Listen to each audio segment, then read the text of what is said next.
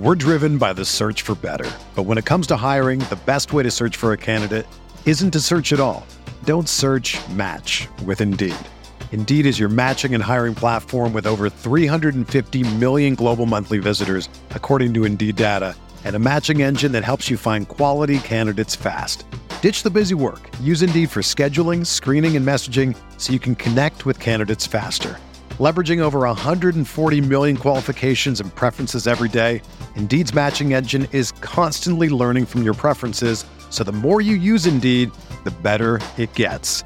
Join more than 3.5 million businesses worldwide that use Indeed to hire great talent fast. And listeners of this show will get a $75 sponsored job credit to get your jobs more visibility at Indeed.com/Blue Wire. Just go to Indeed.com/Blue Wire right now and support our show by saying that you heard about Indeed on this podcast. That's Indeed.com/Blue Wire. Terms and conditions apply. Need to hire? You need Indeed. Oscar Robertson, Lou Alcindor. What a year it has been. The Bucks are the world champions.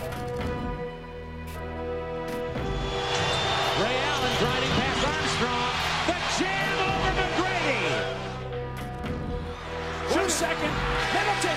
Yes! Chris Middleton! Happy birthday, Jason Kidd. This place is up for grabs. Knocked away and stolen by Holiday.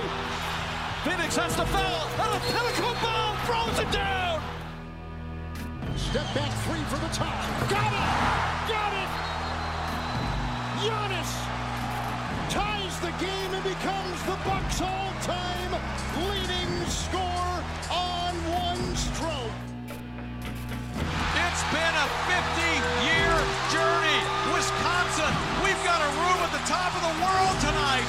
The Milwaukee Bucks are NBA champions.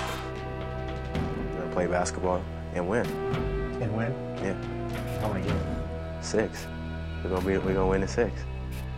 Hello and welcome to episode 383 of the Winning Six podcast, proudly part of the Eurostep Podcast Network and the Blue Wire Podcast family.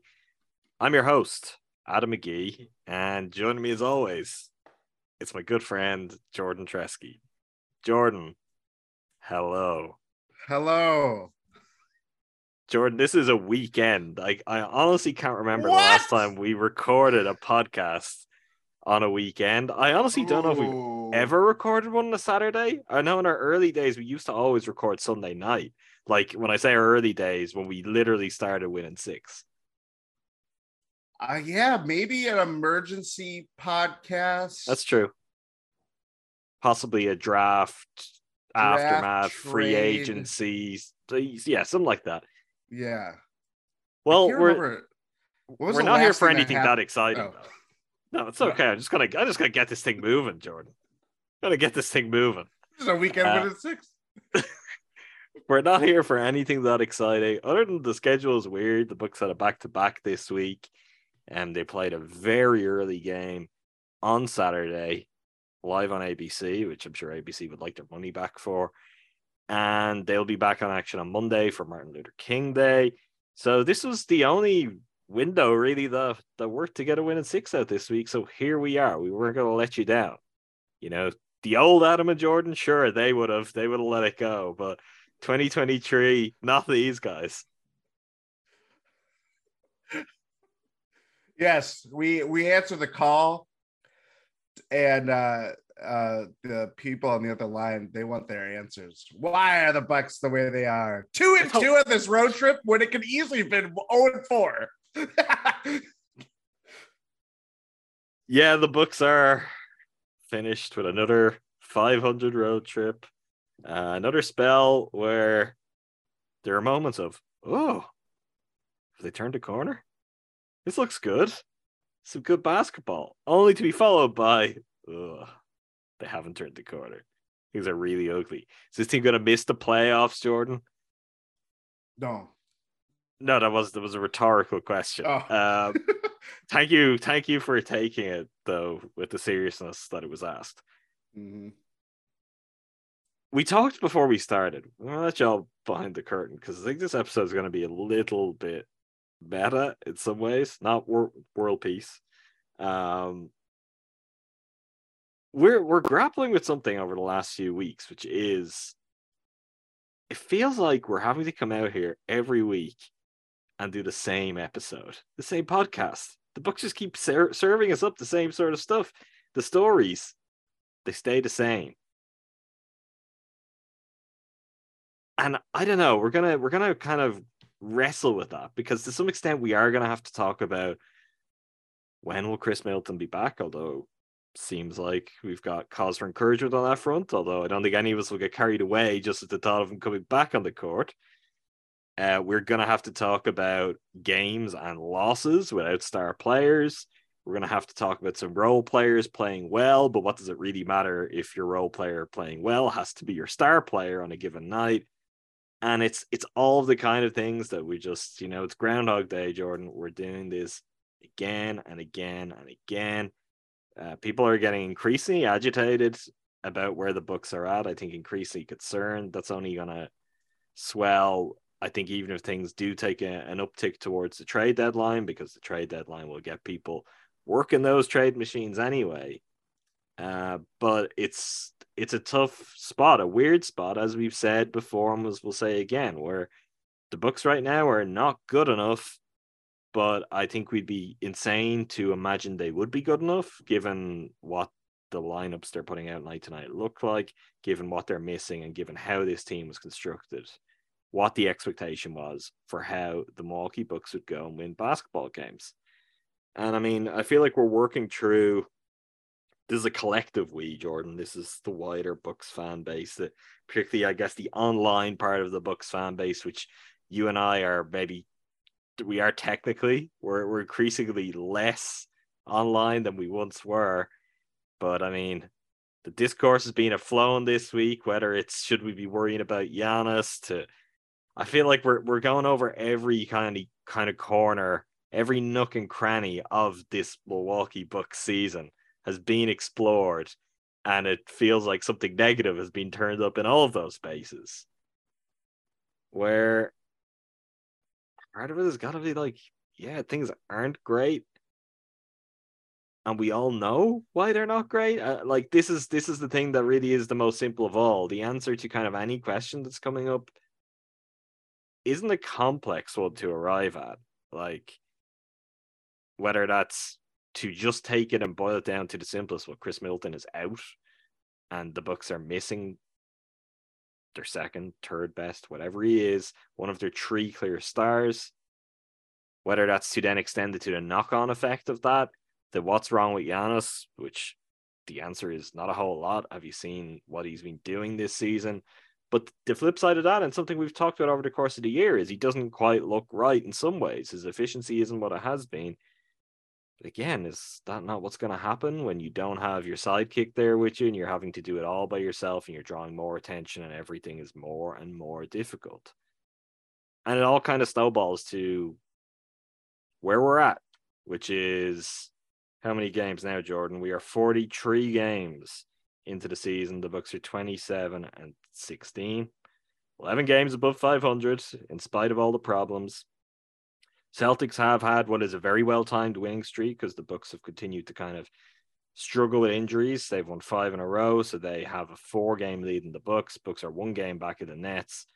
And since we last recorded, Kevin Durant has suffered a knee injury, which is going to keep him out for a few weeks. So pain may well be on the horizon for the Nets over some of that period of time too. The Cavs are right there with the Bucks. The Sixers just behind them. And giving 2 games to the Heat has brought a team like Miami back into the mix somewhat as well. Like this is kind of the fluid situation in the East. And this is what we're talking about every single week. Jordan, how are you coping with, how are you wrestling with that? Do you think this is a factor for why, in addition to just, it's not fun to watch the Bucks on certain nights right now, it's not fun to watch this team lose games that we've become used to them not losing. Do you think just the repetitive nature of it is making that feel worse for people? Is it the fact also that we don't have a clear kind of end date for the malaise on the calendar? because we don't know exactly, we could say, oh, Chris will be back the next game, and it still won't mean, well, Chris is going to be the Chris the Bucks need. Do you think all of this is playing into a greater feeling, greater sentiment of frustration among Bucks fans? Short answer, yes. Long answer. I'm glad you're going to give a long answer because this is a podcast. Yes. We're roughly 3 months out from the playoffs now, because I think the season ends like April 10th. So we're essentially past the halfway mark. The playoffs are looming on the horizon. The trade deadline is fast and furious, guys. I mean, Noah Vonleh was traded a couple weeks ago, and that really kicked off trade season. Hey. I'm sorry. You be careful now.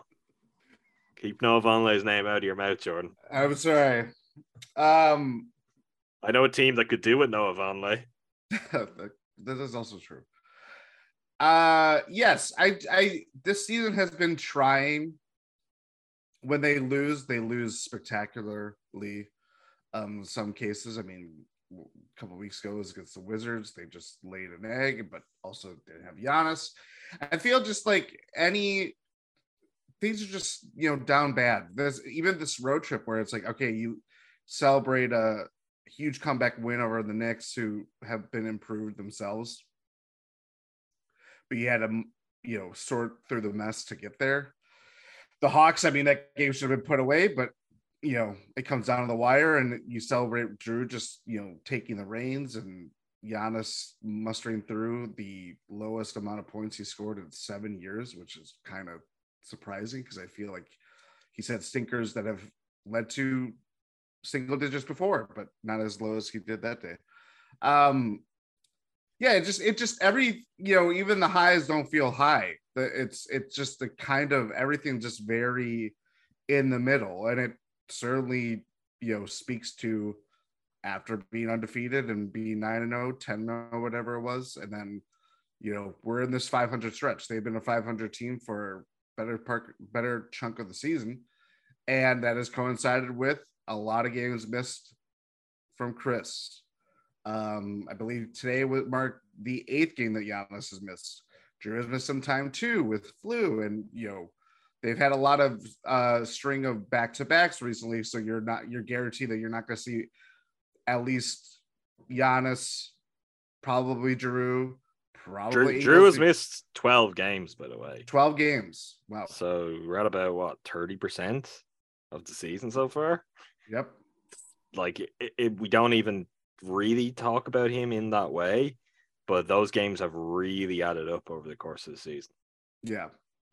Ingles too. They've been monitoring his minutes. Even Brooke, I mean, we kind of call him the Iron Man because he's always out there no matter what, if it's save for last year, but no matter if stars are playing, he's missed some time because they've been really cognizant of not having him out there all the time. So yeah, it's just kind of this season that it is. Brooke has missed 2 games, which by this season standard is very much Iron Man stuff. It is true. And it's probably not a good idea, but is also just, representative of the Bucks not having the luxury of being like, oh, the aging big man who just had back surgery last year, we should go easy on him. It's like, no, he's the only one who can hold up to it. It's him and Bobby, and that's it. Yeah. I think for all those reasons and everything that you outlined to kick this off, I just think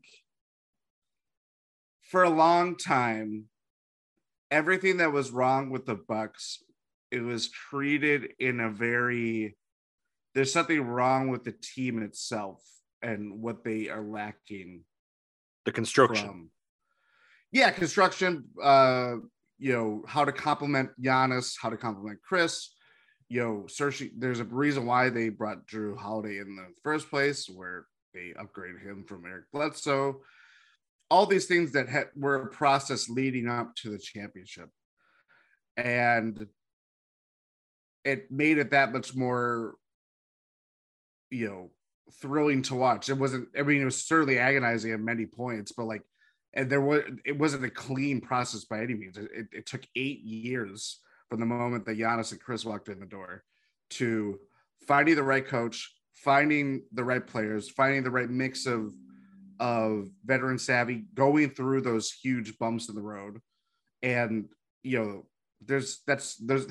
are many bitter pills to swallow when you have to go through all of those ups and downs to eventually, I guess, taste championship glory.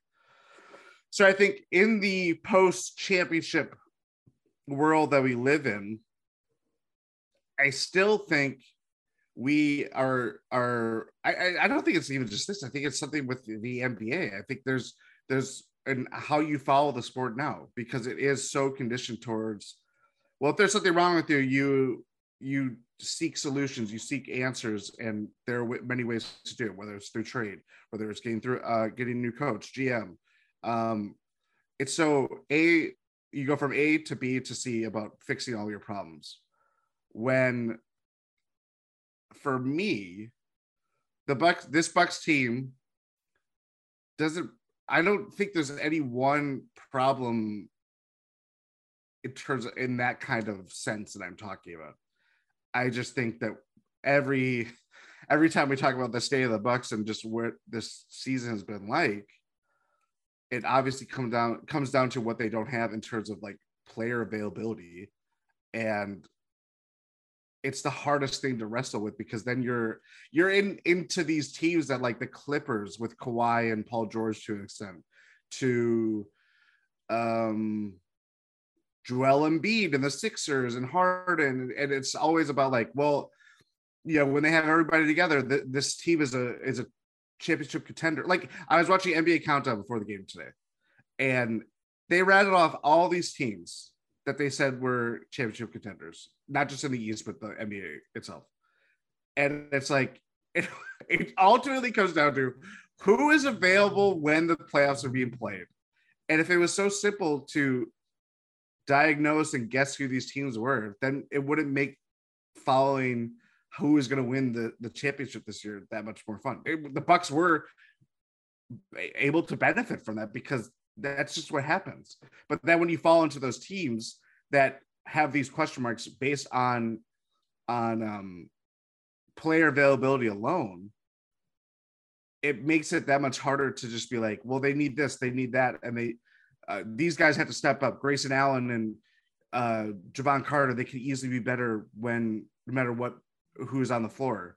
And it's like, it all goes back to the bigger issue facing the Bucks about like, Chris Middleton has only played 7 games this year. And that when you don't have someone as big as this team is, he's not a Giannis. He's not even a Drew in some sense, but like what he brings to the Bucks has been elevated by what they have around them. And when you don't have that piece there, everything else is made worse by it. And little by little, it could be as something as small as Giannis not shooting well from a certain beyond the paint from a certain distance on the floor, or it could be Javon Carter going through these massive upswings and massive downswings. Same for Grayson. It's I don't know. It just is like there's so many different things that go on. You could insert role player here and why they should play him more and why they should play him less over this guy and this guy. And it's like the simplest answer has been right in front of us about what hasn't been going right for the Bucks this year or what hasn't clicked. Yet we try to find the hardest solution to it because, that's just what it is following a team over the course of 6 to 7 months. We're driven by the search for better. But when it comes to hiring, the best way to search for a candidate isn't to search at all. Don't search, match with Indeed.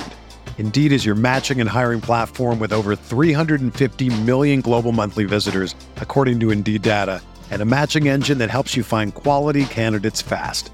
Ditch the busy work. Use Indeed for scheduling, screening, and messaging so you can connect with candidates faster. Leveraging over 140 million qualifications and preferences every day, Indeed's matching engine is constantly learning from your preferences, so the more you use Indeed, the better it gets. Join more than 3.5 million businesses worldwide that use Indeed to hire great talent fast. And listeners of this show will get a $75 sponsored job credit to get your jobs more visibility at Indeed.com/Blue Wire. Just go to Indeed.com/Blue Wire right now and support our show by saying that you heard about Indeed on this podcast. That's Indeed.com/Blue Wire.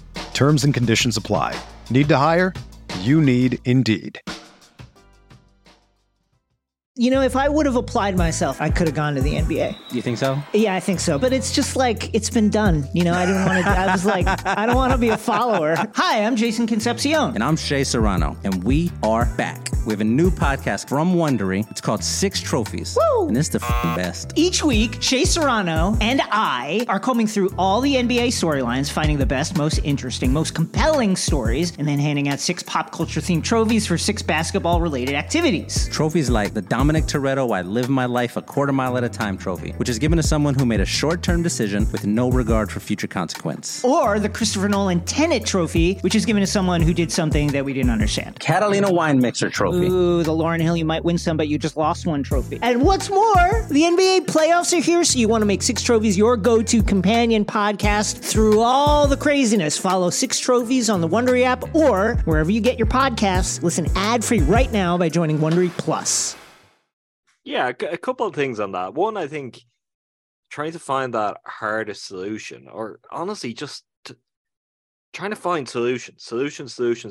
It's it's something that's entirely different about being a fan now than I even feel it was like when I really started locking into the NBA a decade ago, a little over a decade ago. We all know, and I've talked about like ESPN's impact on that and all of their shows focusing on trades, and we were all victim to the where is Giannis gonna go once he leaves Milwaukee, and we'll get to that cycle again at some point. Like, so we know what that is like, and we know the ways big and small that just has completely changed NBA discourse. I do think beyond that though, there's more. There's an NBA 2K thing.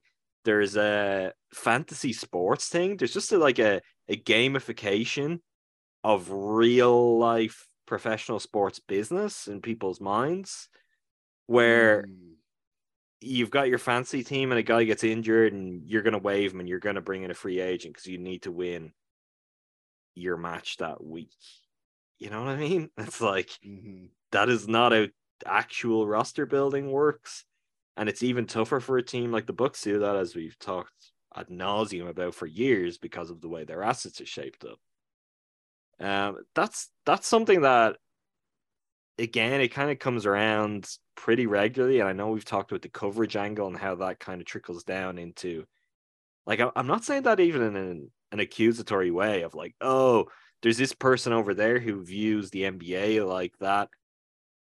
No, we all do. Like, that has become part of how everyone digests and approaches it, because it's kind of what is being filtered in and fed to people from all angles. Like, the type of coverage that NBA basketball has changed.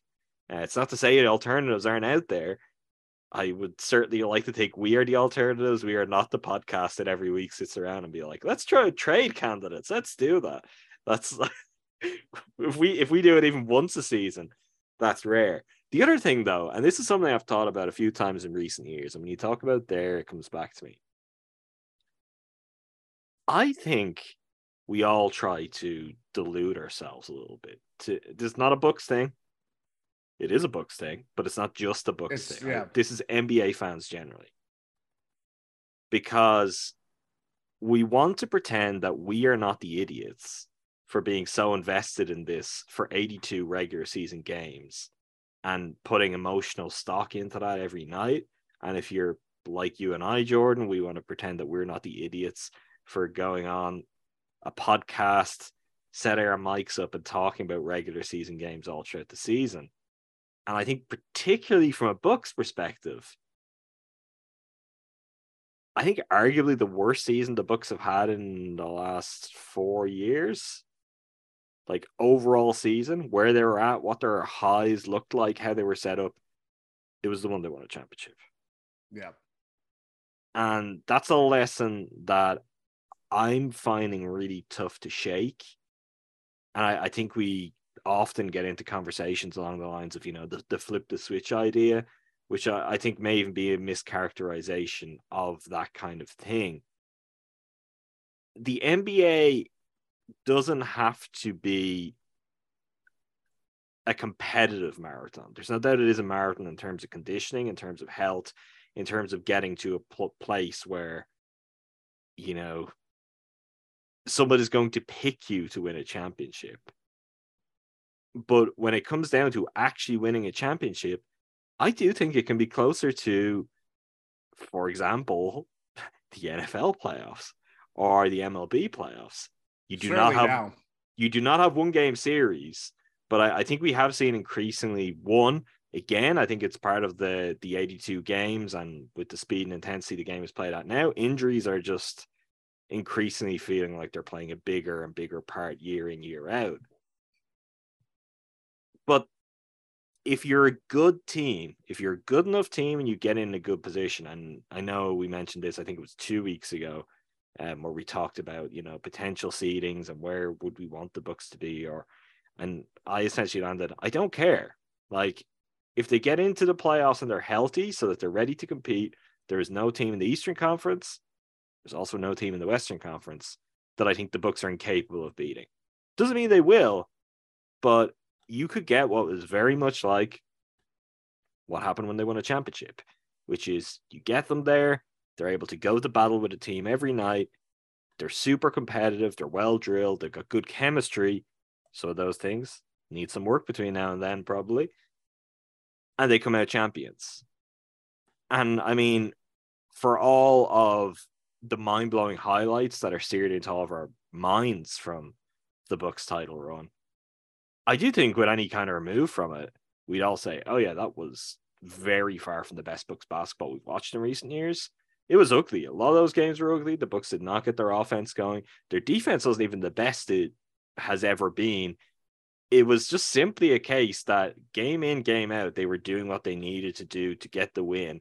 And that's ultimately what it boils down to. If you get enough of those, if you get your 16, you're the champions.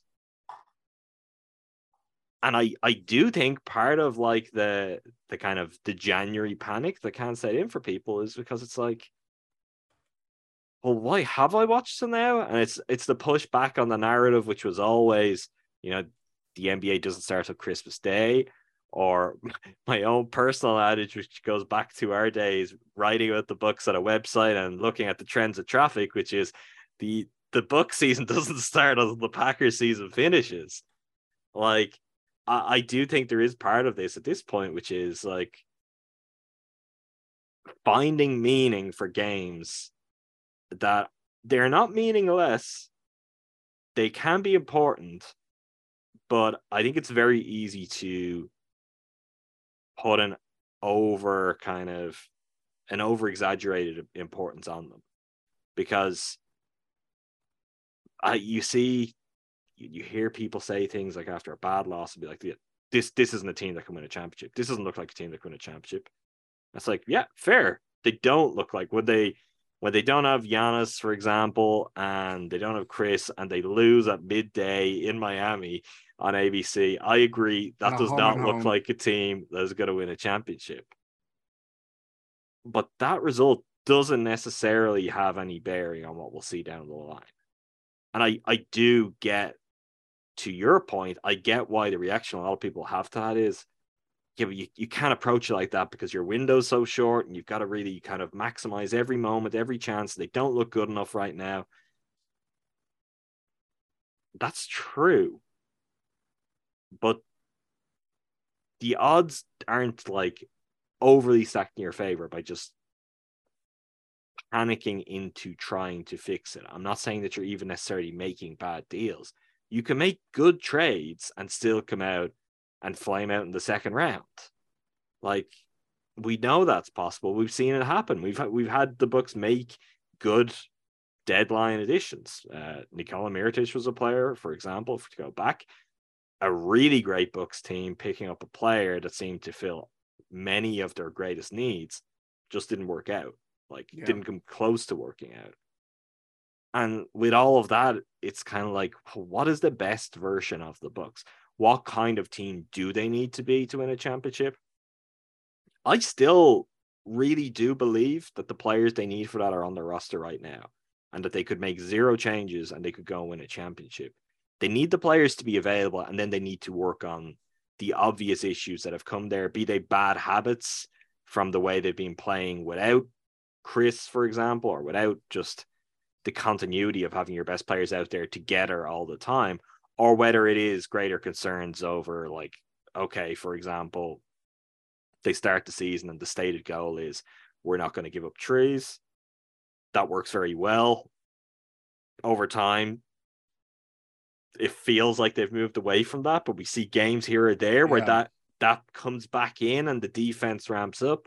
So what is their defensive identity, and why are we not seeing it? Are we not seeing it because of just the general mix and match nature of how they've been putting together teams and game plans because of the issues that have been there? Or is there something greater to kind of work out?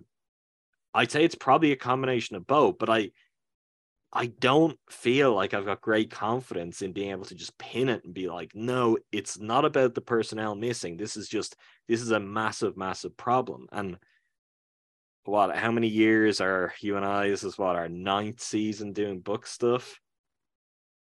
I think this is the season where I just have the least conviction in looking at where they're at and just being like, that is a problem. That is a problem they need to address. Because again, to circle back to where we started, there is the most obvious problem of all, and plenty of others that kind of have come out of that without seeing that rectified, it's kind of like, okay, I don't know. Like, I don't know if that other thing is the source, or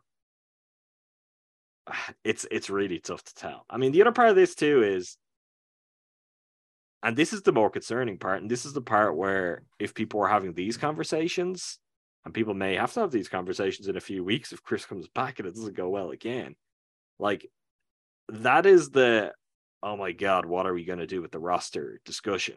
It's not the one anyone wants to have, because it's also much, much tougher to fix than being like, we're going to trade Grayson Allen and we're going to get Jay Crowder and we're going to win a championship. But if Chris can't come back and be Chris, or Chris just can't stay healthy, that underpins what the Bucks are doing in a way that is just fundamental. Like, that, I think, removed from the emotion of watching games within a season, if it was said to anyone in an off season, Chris is just going to be injured, and he'll come back and he'll get injured, and he'll come back and he'll get injured, I think any Bucks fan's response is going to be, oh, well, the Bucks aren't winning a championship then. But in the moment, emotions a little bit higher, the frustration of watching games, that kind of flips in a different way. There's a lot of interesting things that where you said, like, spurred thoughts that I have. And again, this talks about the Bucks, but it doesn't necessarily talk about everything about the Bucks. And as you mentioned, even as I would say I'm more distant or don't have as much skin in the game, in a very wanting to take part in the online discourse around the Bucks as I was when I was running. We were running. We do host the podcast, though. I know, like, but it is different. It is and it isn't. I mean, it isn't because we feel like we're just talking to each other here, Jordan, but I gotta break it to you. There is, in fact, quite a lot of people who listen to our conversations here. So they're involved too. Got a great new community. joinrepod.com/Eurostep Podcast Network, I think. Or is it GSPN? I better double check that. Where you can listen to our pods there if you want, but you can weigh in with your thoughts on any given episode of Win in 6 or the Eurostep 2. So, Jordan, this is not us being offline. This is still, in fact, very, very online, as much as you might like to think it's not. joinrepod.com/GSPN for clarification. Boom. There you go. Our Discord too. There's so much things I like talking about with the Bucks, and I weirdly enough, I've enjoyed watching this season more than a lot of years because I feel like I have the best grasp of what is actually going on the court that I have in a long time. That is truly sick. I think I just understand the game more. That is all I'm saying. That instead of not in a Bucks sense, I'm just saying it's a terrible year to be like, I understand the game more. I think understand the game more this year should mean you have less fun. So you're getting into my point. Okay. We know more about the NBA now than we have ever. We know the names of agents for players. Do you think anybody knew Michael Jordan's agent before he sent his fax in that said I'm back and stuff like that? Like, did they know David Falk?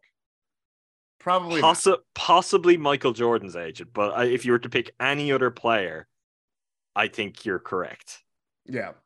Granted, I'm picking the most famous basketball player, arguably, of all time. The most commercially famous and successful basketball player too. Anyway, but look, I get it. You're right. Your point stands. Let's say Isaiah Thomas. Who was Isaiah Thomas's agent? I don't even know that now. No, me neither. So we know about the inner workings of what drives NBA basketball or what drives the business of basketball. If those things want to be reported on, of course. Which leads me to the other point.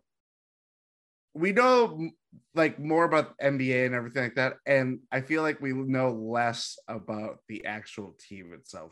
And maybe this is a very Bucks problem because things are so quiet and vague, and whether it's trade rumors or whether it's the health status of players, we're going through this with Chris. We went through it with Brooke last year.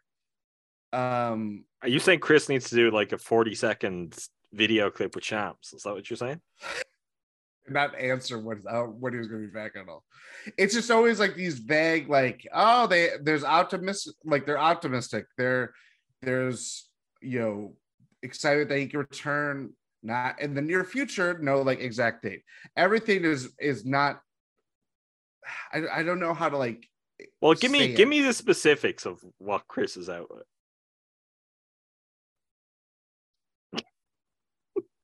That's my point. So I feel like that whole again, this could be a very Bucks thing that we're talking about because I feel like there are other teams that do this, but may not have the championship aspirations like the Bucks do, or whatever the case may be. I think teams play it better than others. And I think the Bucks are very good at what they want out there. They get out there. What gets out there isn't always through them. You have to follow the source. You have to follow where these things come from. That's more of like a trade. Do you think they ever want anything out there? I'm trying to think of something where I'm like, oh, the Bucks. I do think that they want something out there. Something's out there in a general sense, not anything specific. Do they want Mark Lazary, wanting to sell the team out there? Probably not, but that got out there.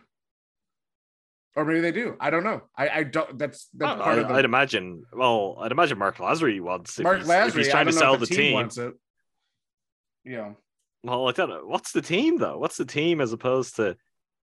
I mean, Wes Edens mightn't want it out there because he might like a free run it himself. But okay, I pay for all this. I get your point. But I also think from all of that, how teams treat the regular season. Again, we've talked about it post-COVID. There has been a shift. Players have played more basketball this offseason. I feel like I'm beating a dead horse. This offseason was a break for everybody, and then you played Eurobasket like Giannis, and now he's playing more basketball than he ever did. But I feel like for a lot of teams, there are a couple of exceptions, like the Jazz a couple of years ago, the Suns last year. What you put into the regular season, what you want to get, for your team, your aspirations, all that stuff. If you want to have as many players off on back-to-backs and stuff like that, then so be it. But if you are going to attack the season like we want to be the one seed in the West, you're going to feel that experience of winning so many games and being the top dog in the conference and all that stuff. And then you have to deal with the consequences of winning the West or winning the East like the Bucks did a couple years ago. Or going out in like the first or second round, as the one seed in the West generally does. Yes. And I just think like we have so much knowledge of the game now and all this stuff that I think how we talked about, like have talked about the NBA and just like the regular season, especially, and it still matters, even though the Warriors, went 73-9 and went down to the final game of the season and lost in this spectacular fashion, that like it was made meaningless because Kevin Durant went there and blah, blah, blah, blah. Like the regular season doesn't mean anything anymore. Whereas I still think it does, but like we have to come to this reality of like, whether it's even in the reality that Chris is dealing with something with his knee, with so many injuries going into the year, and clearly coming back too early and not looking like himself. Now going back and missing however many games it's been. I think they said 16 straight games now since he made his return. Like there are things that we grasp with like how teams treat the regular season now that I guess I don't know what my point is. I think I've got your point. I think I can do this succinctly. Tell me if I'm right or wrong here. Is your point that we talk about trades and we try to find solutions that way because there's something knowable for fans in today's day and age to be like, well, Team X and Team Y could do a trade because they've got a good working relationship, and that agent has those players in that roster, and we know they make this much salary, and that salary would fit into this team's cap situation, and they want to move on from that player, and he can go back there, and this team has a need for draft picks, so throw a couple of second rounders there. All of that stuff, as much as that is like fantasy team building and it's purely speculative, it is also dealing with things that, not when all put together, but in kind of individual elements, are knowable things.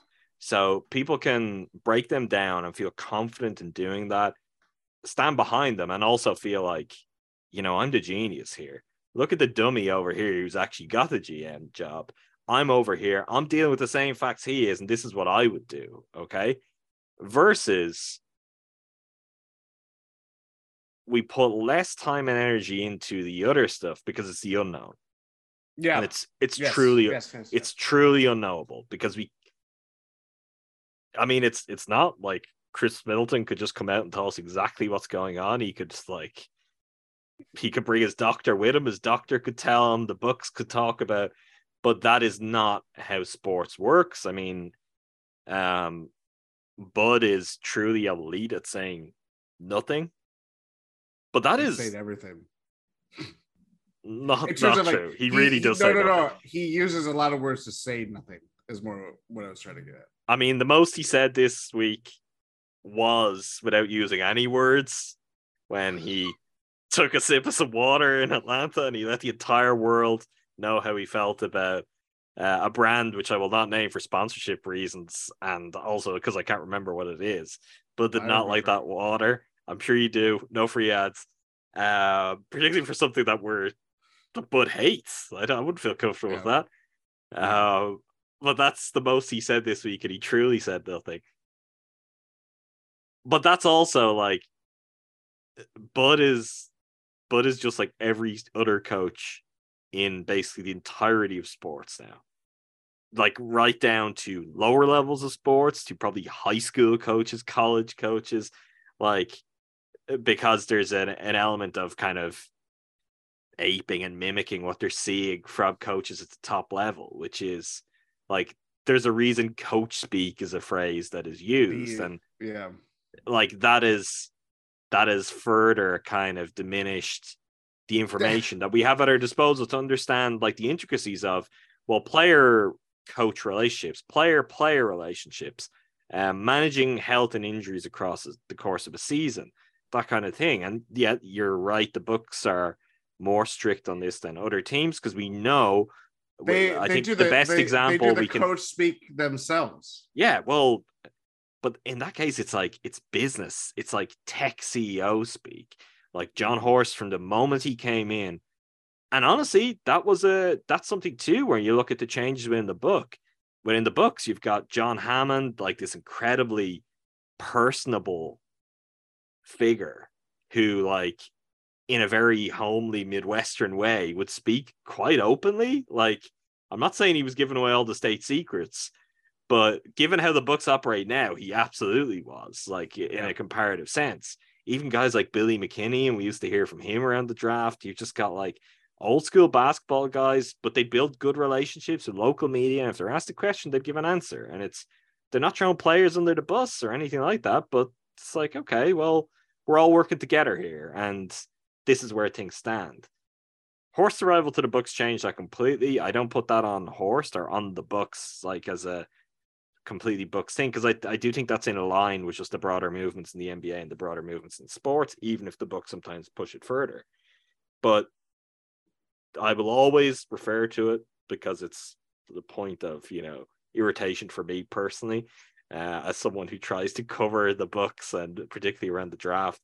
The fact that they don't disclose who works out for them in a draft ahead of a draft, when that's like 150 players most likely, and most of those guys aren't even going to sniff the G League, let alone the NBA.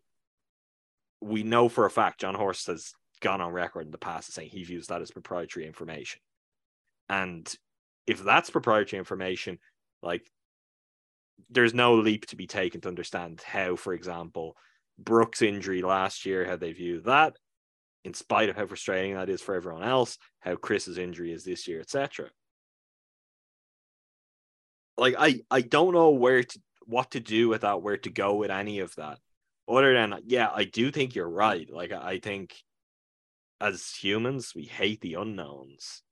And there's not a bigger unknown on this team right now than when Chris Middleton will be back, how long he'll be back, and what he'll look like when he is back. Yeah. And that's honestly the thing that is defining the book season right now. Because if the answer is back Monday, won't be injured again, looks great, I really believe all of our worries are going to go away. Like, doesn't mean they'll win a championship, but I think this team is going to start to look a lot better, a lot quicker than they may otherwise do so. Giannis will start playing more like himself, if we want to put it that way. He may not have to try to assert himself on a game, and he may just have greater success by having the game come to him than he's had to do up to this point in the season. And yeah, all of your role players, they're closer to being in the right place. And it just kind of, it'll work out from there. Like, it is human nature, but I do think the reason why we keep having these conversations is we're like, well, this is what the books are giving us, both on the court and off the court, every week for probably the last month anyway. Really, since Chris went down injured again. I mean, we had got past this kind of situation when Chris was back and Pat had just come back. And it's like, okay. Joe Ingles was on the cusp. Joe Ingles, Chris was surprised, of course. It was all playing out in a way where it's like, great, we can now get down to just the basketball of the books. They've survived through that period of time. We all knew they'd have to survive. And now they can get to look like whatever this team is going to be on the court. And we're still waiting. I really hope we're not going to have to wait much longer. But I wouldn't call myself confident right now. Yeah. And that to me is my concern. And that also, I guess, to build on that, I have struggles to be like, I'm done with Grayson Allen. I'm over Grayson Allen, Jordan, this season, because I don't really view Grayson Allen as the Bucks' problem. Like, you can just have Grayson Allen on your roster, and if he's really bad as the season goes on, you just stop playing him. And it's not important if the rest of your best players are there and things are humming. And they have the depth for that if you get everyone healthy. Joe Ingles, Pat, like, they have those options there. MarJon. But we haven't been in that place. We may not get to that place. And it's tough. So, I mean, all this, I hope that conversation is interesting, which is just Jordan and I trying to work through this and maybe some of you are also trying to work through this yourself because you're just like, God, this team is beating me up every night. They're tough to watch. And yet every now and then, like first 3 quarters against the Hawks, you just see, particularly I think Joe Ingles working really, really well. And it's a game where Giannis is really struggling, but everyone else isn't. And you see the blueprint of, oh, like this is how this thing could end up supercharged. Yeah, it's all like disparate parts where how can you get that to connect, whether it's when Chris comes back or however long this, story unfolds.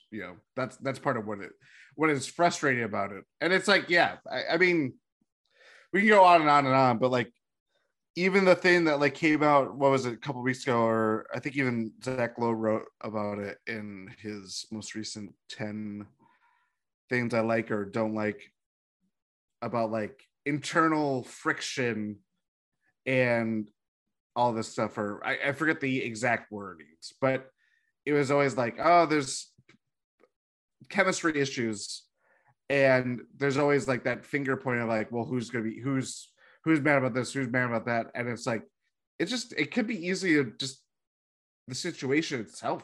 No one wants to be, this team doesn't want to be in the position that they are. They're clearly, I'm sure they're sick of this shit.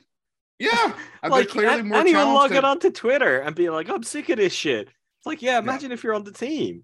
Yeah, and going through it, and no one wants to lose to the Bulls in the way that they did a couple of weeks ago. No one wants to lose to the Rockets in the way they did in like a month and a half ago. It's part of what happens. And the Hornets.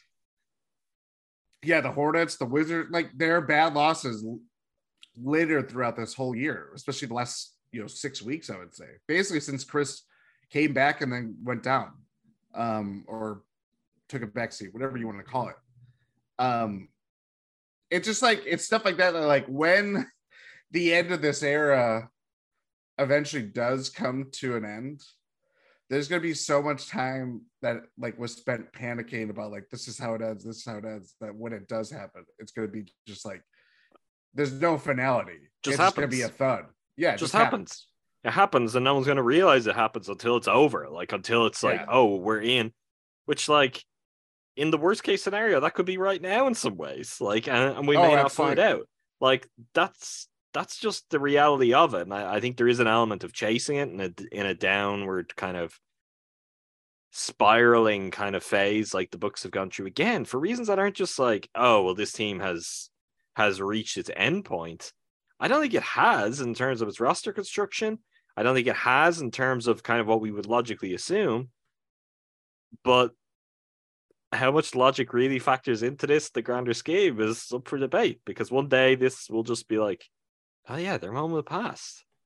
Yeah. And it will be that kind of realization. I firmly believe we're not there, but the picture is complicated if Chris isn't back and Chris isn't playing like we have known him to do. Like, it really is that simple, because this team cannot. One, the worst case scenario would be something like what's been playing out if that was to continue, where he's just like, he can't get healthy to get on the court. It's not even like the kind of scenario where I think people have always mapped out, oh, well, when Chris starts to decline, you trade him for something else, and whether that's to clear up some cap space. That's not really the solution, given where the Bucks situation will be for a while, maybe in a couple of years as things spike. Or you're trading him for someone younger and you're bundling other things together to get something better. All of that is well and good, but it's like, and we're having these kind of thoughts about Chris at this point, which again, very premature and hopefully not going to be the case. Hopefully he's playing in a couple of days and continues to play the rest of the season. But it's the kind of conversation we were also having in some ways when Brook was dealing with what he was dealing with last year, because the whole ecosystem is so fragile for the Bucks with the way their assets have been tied up, with the money tied up, that it just takes one of those really crucial pieces, certainly among their 4 best players, to no longer be what the Bucks need them to be. And the process of finding a replacement and keeping the show on the road is not impossible, but it is going to be damn difficult. And We'll see. Hopefully we're not there yet, but yeah, I mean, I think there's part of it which is just we shouldn't be sweating some of these losses because they are not going to define the season. And then on the flip side of that, it's like the things that we could pick out of those games. Again, it's not what matters. It's there are bigger things which are the most important of all. Like what your ceiling is so limited by your top end concerns that the little things that are the margins and the most important series, the Bucks won't be there to worry about them if they don't get the main kind of concerns fixed. Because more than Chris too, like it is just a lack of continuity generally. If you had Drew Holiday out there every night, Giannis out there every night, Brooke out there every night, and whatever we want to put as the other two starters, it's a question for you. What would you say they are right now? Is the it other two starters? Grayson and Pat? Are they? That's what it was against the Heat. It's kind of been like that for a while, but that also feels weird that if Chris was ruled out for the season tomorrow, I don't know if that would be the starting lineup. Could be. But to the point I was making, it hasn't even just been that the Bucks have had like, okay, we're missing that guy, but here's our five, which is kind of like last year when they could have got to the finals and they could have won a championship without Chris Middleton. There was continuity otherwise. There had obviously been good chemistry built up by the other guys on the floor throughout the season. Brooke was back and that had just kind of worked and he'd slotted back in pretty seamlessly. He wasn't producing like he has this year, but he was playing well. And the Bucks could just kind of pick up where they left off without Chris and battle their way through things. And Game 7 goes differently, or as you pointed out last week, Game 6 goes differently. And the Bucks could be a finals team. The Bucks could have been a champion again without Chris. The problem now is they haven't had a chance to build up the confidence, the momentum, the continuity, the camaraderie, the chemistry, the understanding. So you don't have that opportunity. Like you're really operating from ground zero on that. It's just it's not something that you can be like, oh well, we've lost Chris, but next man up, which is a ridiculous thing to say when you lose someone like that. But you can get a lot closer to bridging a gap when everyone else can be like, okay, well, we know what we can do together. It's like, what can they do? Like, what is Javon Carter on this team? As he starts to play better again and look more confident, it's like, does he end up back in a role he was in earlier in the season? Like, all of that is very, very difficult to kind of put your finger on. And that doesn't make life any easier for the players in trying to work through things without some of the stars. Yeah. Yeah, it's the knock-on effect, the domino effect, whatever you want to call it, of everything that is both plaguing the Bucks, but also just the situation that they're in. It's nothing comes close to figuring out a big question like that when it affects someone as vital as we've turned out to understand and learn this year as not having Chris Middleton. It was the case last year with Brook Lopez, and people underestimated just how much that the Bucks would miss them, and we underestimated how long he'd be out, obviously, at multiple points too. So, yeah, it's not the same situation, but it certainly leads to the same or similar set of circumstances that we are dealing with for the second year in a row. Indiana up next, Toronto after that, Cavs on the road. That's a kind of tricky stretch in the schedule. And I mean, the Pacers and the Raptors are both just teams that could cause you problems on any given night. Certainly two teams having their ups and downs. One of them way outperforming expectations, unless you're Jordan Tresky, and the other, I think, pretty comfortably underperforming expectations at this point in the season. But they're not, I would say they're not fun teams to play right now. No. Particularly given the two coaches that you're going up against. First game against the Pacers too. They haven't played in this year. Even with let's go. Haliburton. Haliburton is obviously the big thing there in the Bucks' favor, and that could be a real slice of good fortune. I guess we also got to hope we're going to see Giannis back on Monday. That was another thing that was said before the broadcast today, that he's likely to play Monday. Likely to play, though, like, because to go back to you mentioned earlier, well, wasn't it 7 points he had against the Hawks? Yes. He hasn't played since that, and yeah, it hasn't just been. It seems to be like that. Oh no, he is actually dealing with something in his knee. We know Giannis is always kind of, and they're managing that. But this actually does feel like no, he's like, this is just the one step beyond that right now.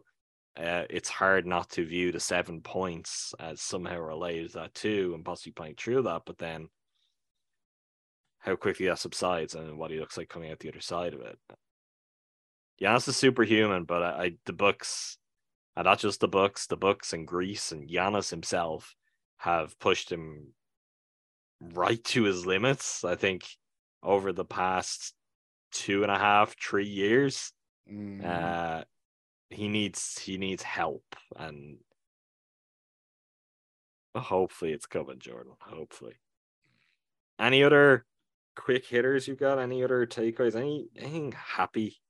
Any good news? Any share? Well, I was gonna say the Bucks, personal life, anything. No. There was some news about Serge Ibaka. Are we gonna talk about that?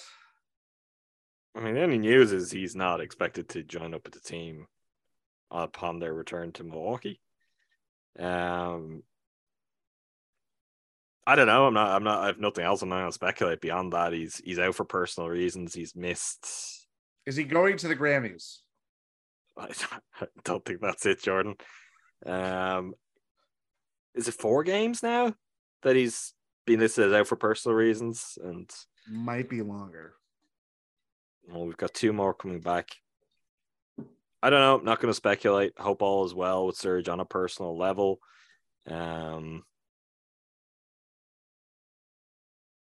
Yeah, I don't know. I mean, from a basketball perspective, he's not a factor on this team. So it's really not important one way or another to what the Bucks' performance looks like. But yeah, he will be out another couple of games at least. Sorry. Jordan, you look like you've discovered something there. I have. Someone is it for the tweeted. Podcast, or is it for later? Someone has tweeted. Oh, it's for the podcast later, is the response to that. Okay. I'm sure even you listeners know who has tweeted. Stay tuned for the feature. We'll get to the bottom of it. I mean, otherwise, I think Joe Ingles is coming along pretty nicely and looking like himself. You mentioned Zach Lowe's 10 things this week. Well, Joe Ingles got the spotlight there for essentially looking like Joe Ingles and doing Joe Ingles things, which even more impressive in the context of what's going on with the Bucks and how they look at the moment. Mm-hmm. Like, yep, he's far from perfect, but I do think the value of his passing, his ability to orchestrate things and run the pick and roll, has been on display, and maybe even too much on display, because he's been having to do it because Giannis is missing time, Drew is missing time, or even if those guys are there, well, he is the only other playmaking, ball handling option. So he's being pushed probably further than you'd like, not because he can't do that. Like, he really can be a team's primary playmaker if you wanted him to be, but just given the injury he's coming back from and the age he is, another guy you don't want to use that stuff up right now. But I will, just signs are encouraging there, really encouraging. Some good 3-point shooting games. The 3-point shooting is certainly kind of rounding into form quite nicely over the last 5, 6, 7 games or so. And the passing is as advertised. He is fully kind of locked in, as engaged, as competitive. Trash talking is as advertised as well. The Bucks are getting Joe Ingles. That's really all we could have wanted, all we hoped for when that deal came true. It's like, if they can get actual Joe Ingles, that's a really good and interesting pickup. And that's what it seems like they're getting. He's starting to look pretty good. Beyond that, I mentioned Javon. Javon is standing out to me as regaining some of the early season form, playing with a lot of swagger, particularly from behind the 3-point line. I did say to you before we start recording, I do think it's possible.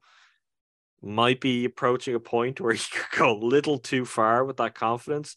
But right now, the shot is good. They're going down, and he's been through a rough spell with his shooting of late. So I don't really blame him for letting it fly. And the results are pretty good.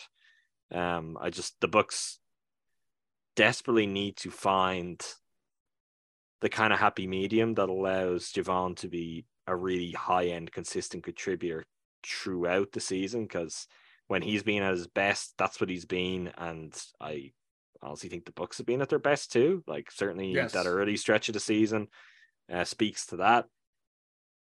Maybe part of that is that even with other injuries going on right now, if he's finally found it in a bench role, let's not move him back to a starting role, even if injuries dictate it, because certainly the inverse of that change seemed to affect him a little bit and send him into that slump. Continued to be impressed with MarJon, who is playing a lot, to kind of circle back to something that we talked about, prompted by mailbag questions a couple of weeks ago. Bucks fans may want to see more MarJon. MarJon is playing a lot. He's playing a lot of minutes for a rookie. He's doing very well in them, but the Bucks are not going to push him into being a 36, 37 minute per game guy, and that would also not lead to the best results for him. So I think we should just all really feel great about what we're seeing from him right now, both for the possibility that he does become a meaningful contributor in big games late in the regular season and into the playoffs. But again, also just for, there might actually be like a young piece that we can project forward with on this roster, which is not something we have the luxury of otherwise. Anyone else? Anything else? I don't. Drew being, I mean, it's not like a role player, but Drew being as good as he is, and kind of, we talk about Giannis keeping balance of everything and taking out a lot on his plate. I think Drew, it easily could be said about him. He's been really good this year. Brooke, I know they lost against the Heat in the first half, and they were trying to score so much. They lost both games against the Heat, but specifically Saturday's game. They were trying to Brooke go at and him. Bobby. I mean, at this point, like, you just have to tip your hat to those two guys for the consistency of their output night in, night out, because very few of their teammates are managing to, and no one is really coming close to what they're doing outside of Giannis, but just being like that consistent to whatever you're going to give night to night is not something we're seeing from a whole lot of other guys. I think those two players have been just about as important as ever, and they both just continue to deliver, look really good doing it. Bobby is kind of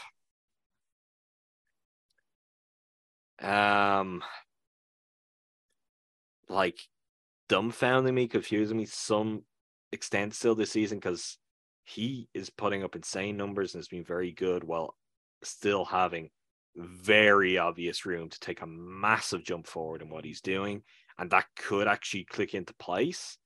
So, like, Bobby is maybe in the weird Giannis place where it's like he's not kind of himself. Like, he's not playing well by the standards we've come to understand him playing well as.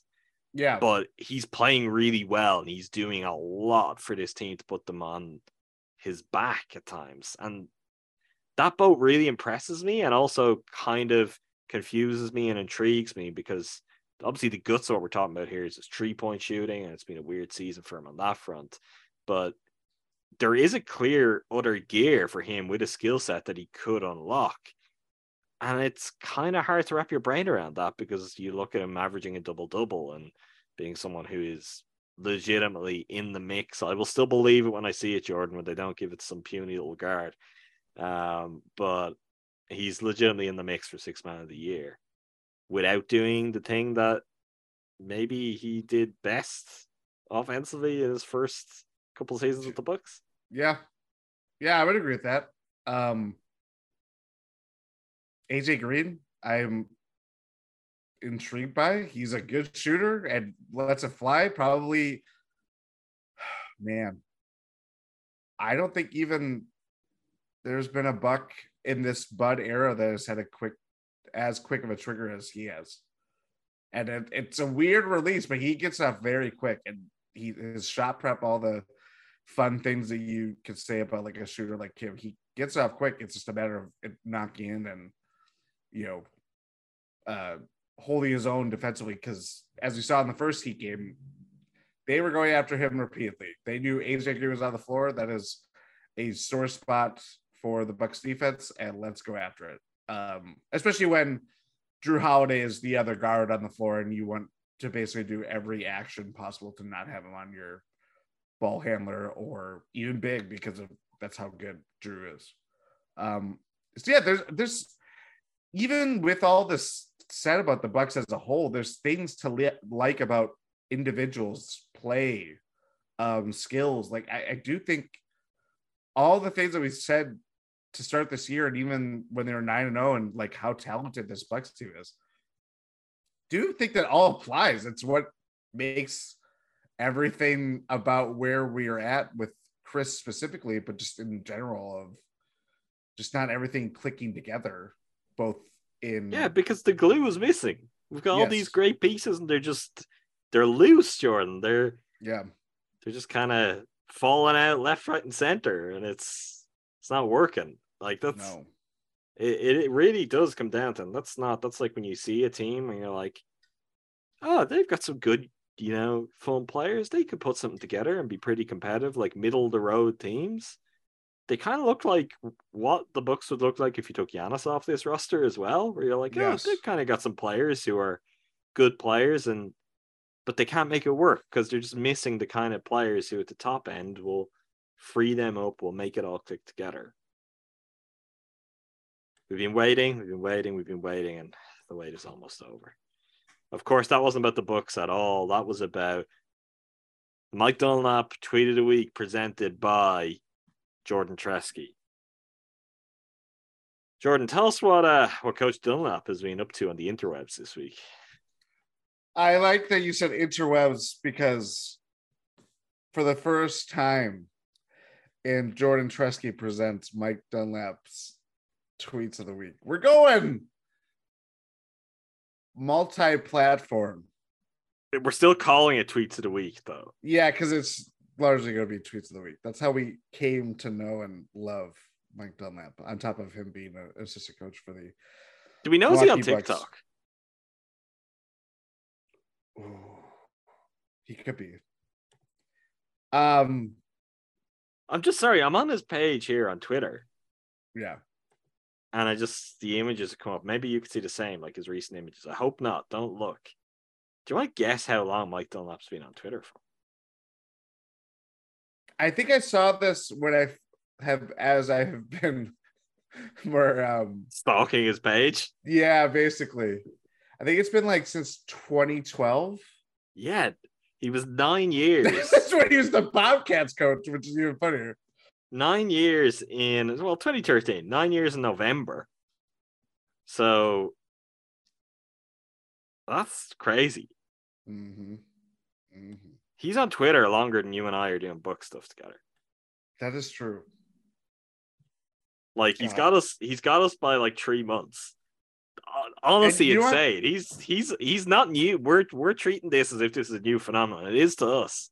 Yeah. But Mike Dunlap's been about this life for many years.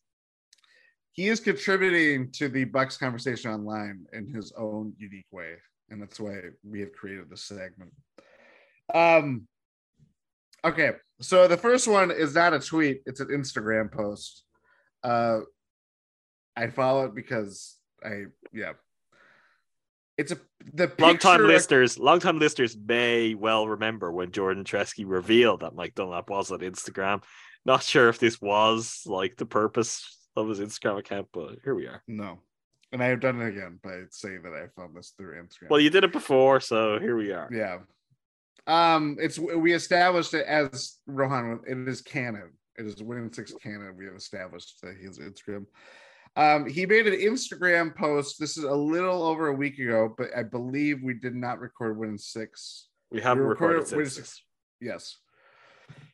It's Day of the Hornets game 2. It's a picture of the Bucks practice facility and specifically a treadmill.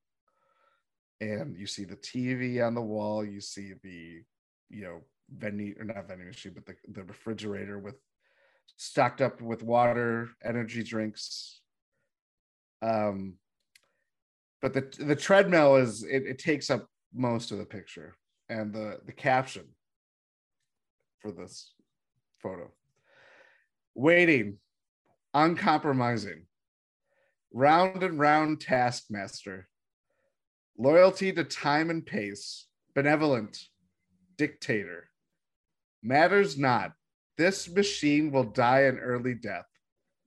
Time to wear his ass out.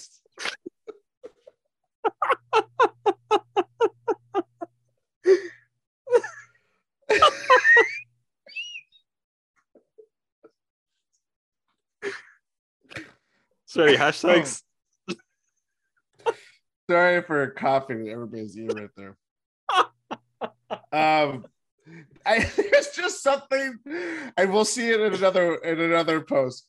There's something about the journey that it goes on, and then it's just like a left turn, and that last sentence, "Time to wear his ass out," is. It's also though it's the perspective from which the photograph is taken, because Mike Dunlap is he's almost like he's sizing the treadmill up from the other side of the room. Not quite he's the other side, stalking but the it's treadmill like I stalk his social Twitter. media. Yeah. So like you're just imagining this man just standing like looking this treadmill up and down and being like dictator. It's like benevolent taskmaster. It's the good stuff. Oh God, that's a good one. Okay, so then what is the tweet of the week? What is the tweet of the week? Well, we had a tweet come in as it's a good one. I've seen it since. It's a good one, and again, he knows how to end these tweets so well. We're gonna go to January 12th, 2023. Tweeted at 10:08 a.m. Honesty, staff, team. Important to reveal that some things remain a mystery to you. Why? That very vulnerability is truth, raw truth, and it will allow others to tell you the truth. The word culture sounds nice, yet the guts of it can be quite difficult. Stay raw and real. Stay raw and real. That's good advice. I think you've made a mistake. I knew it. I don't think this is the tweet. I do think the one that came in while we were recording is the tweet. That tweet goes: criticism, administration, boosters, fans, media, parents.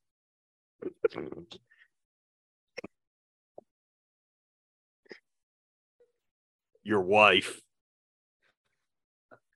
others, which just have the ordering same effect. It's just all these administration, boosters, fans, media. Then it goes really personal. Parents, your wife, and then to go back to others is just hilarious. Welcome to coaching. So all these other people have been welcome to coaching, I guess. Yeah. Point, : toughen up or get out.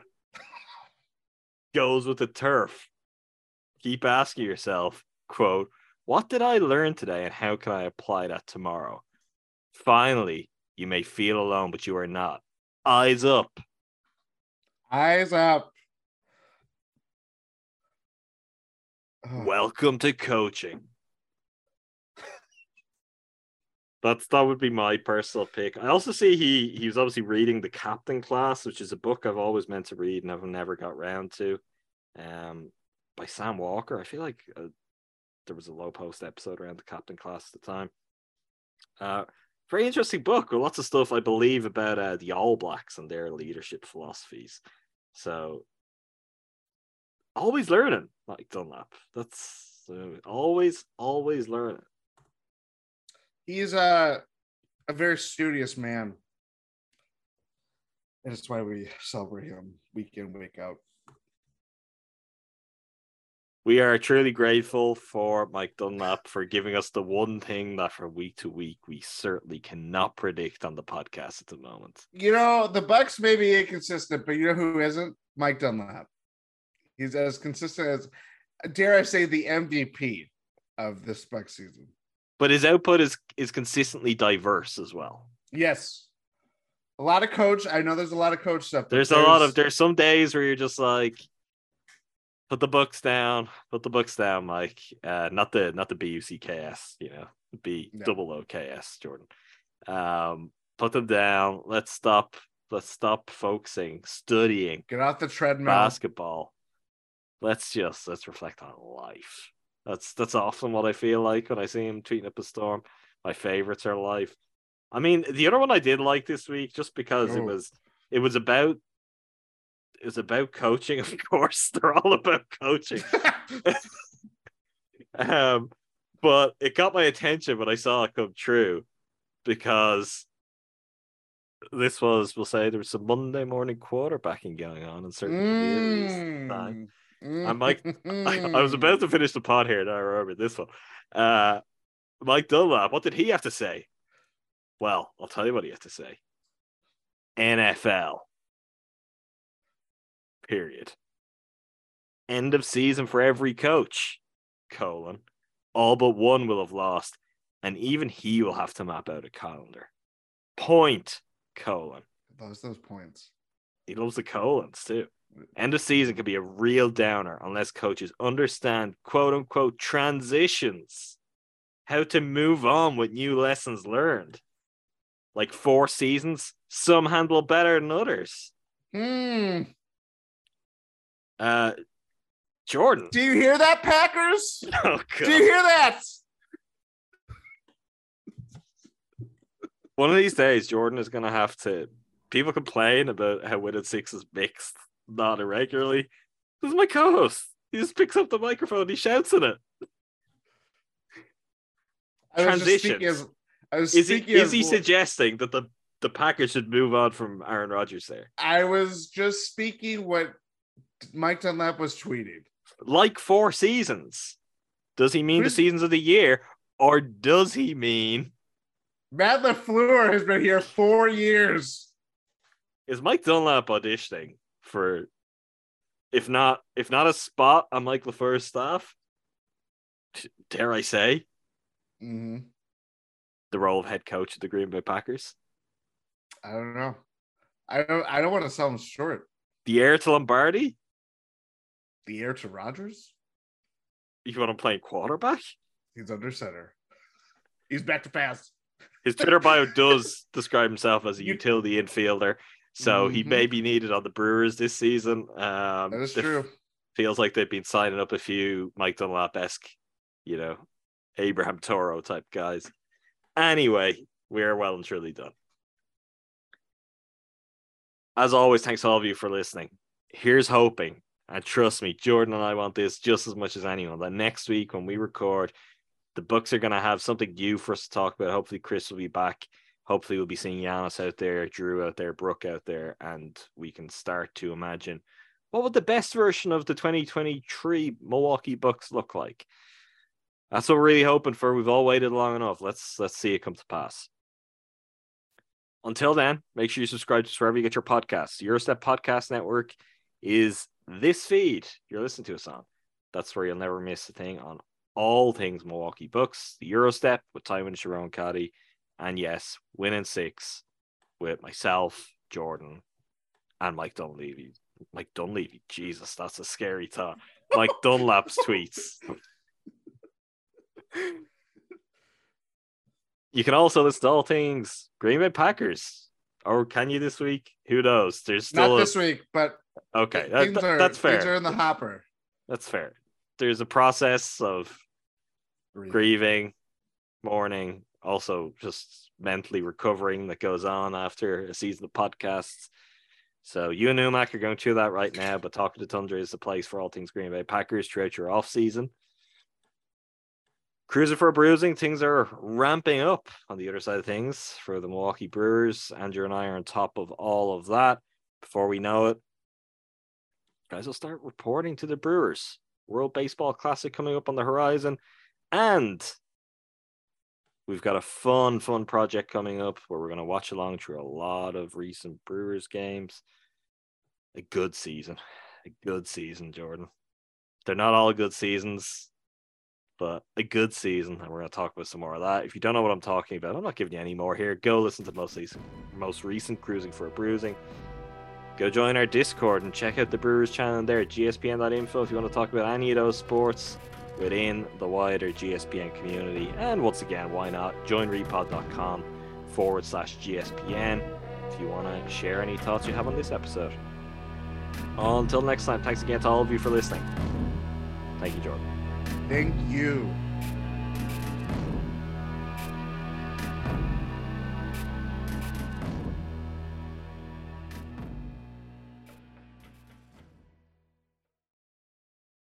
Whether you're a world-class athlete or a podcaster like me, we all understand the importance of mental and physical well-being and proper recovery for top-notch performance. That's why I'm excited that Unified Healing is sponsoring podcasts on the Blue Wire Network. Unified Healing is a new and super innovative global network of wellness centers powered by Energy Enhancement System, or EE System. If you haven't heard of the EE System yet, then you'll want to listen up. This technology promotes wellness, deep relaxation, purification, and rejuvenation. Wherever you are across the globe, access to a center is easy and affordable. Interested in experiencing the EE System technology for yourself? Go to unifiedhealing.com/bluewire to learn more and find a center near you. That's unified, UNIFYD, healing.com/bluewire. No material or testimonials on the Unified Healing website are intended to be viewed as medical advice or a substitute for professional medical advice, diagnosis, or treatment. Always seek the advice of your physician or other qualified healthcare provider with any questions you may have regarding a medical condition or treatment and before undertaking a new healthcare regimen, including EE System.